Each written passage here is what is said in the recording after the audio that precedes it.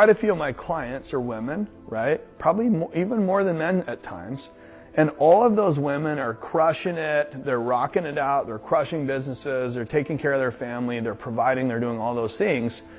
But the one gap that they have consistently over the last 6 years with over 300 females is they don't have an amazing, powerful relationship. They have a really passive guy that's like, boss me around. I like it. You know, he's like the sub, you know. And they like getting pushed around and bossed around and controlled. But that's not the relationship they're looking for. They would rather have someone so strong that they could be crazy and scream at them and yell at them and they make stuff up in the moment. And the guy's like, yeah, come here. Tell me more. How else do I suck? Yeah, come on. I love you even more, right? That's a powerful masculine male. You can't tip them over and they'll never lose control ever. That's what they really want.